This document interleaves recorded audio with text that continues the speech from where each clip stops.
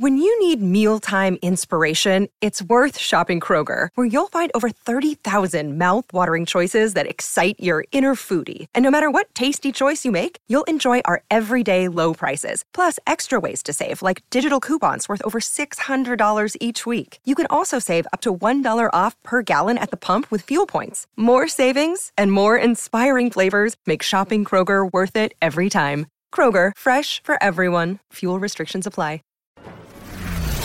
Go behind the high walls, gilded gates and palace facades and into the very heart of the most famous families alive. Here's your daily consort from the Royal Observer.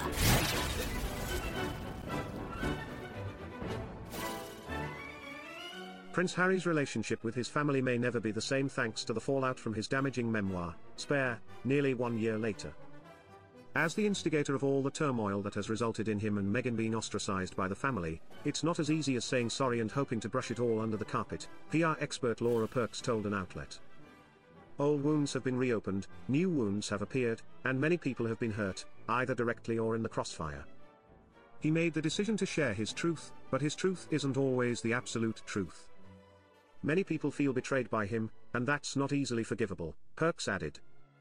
After the controversies surrounding Megxit in early 2020 and Harry and Meghan Markle's Oprah Winfrey interview in March 2021, many wondered how relations between the fiery-haired prince and his family could get worse.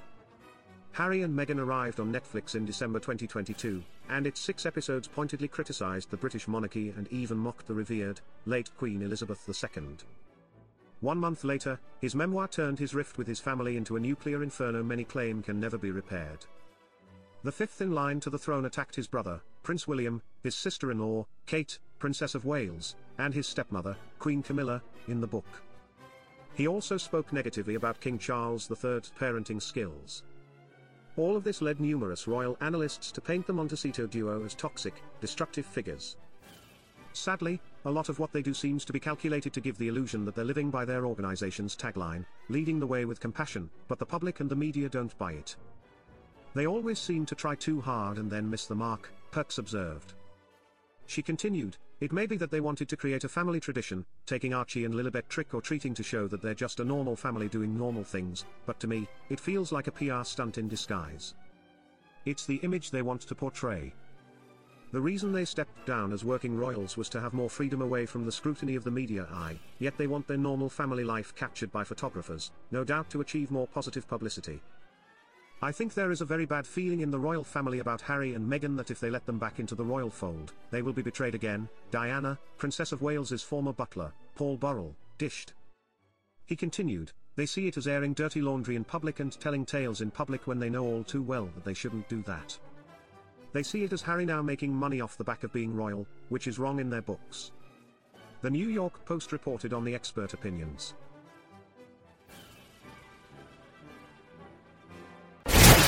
For more of your daily consort, be sure to visit theroyalobserver.com. Subscribe and like this podcast. Oh, and keep calm and carry on.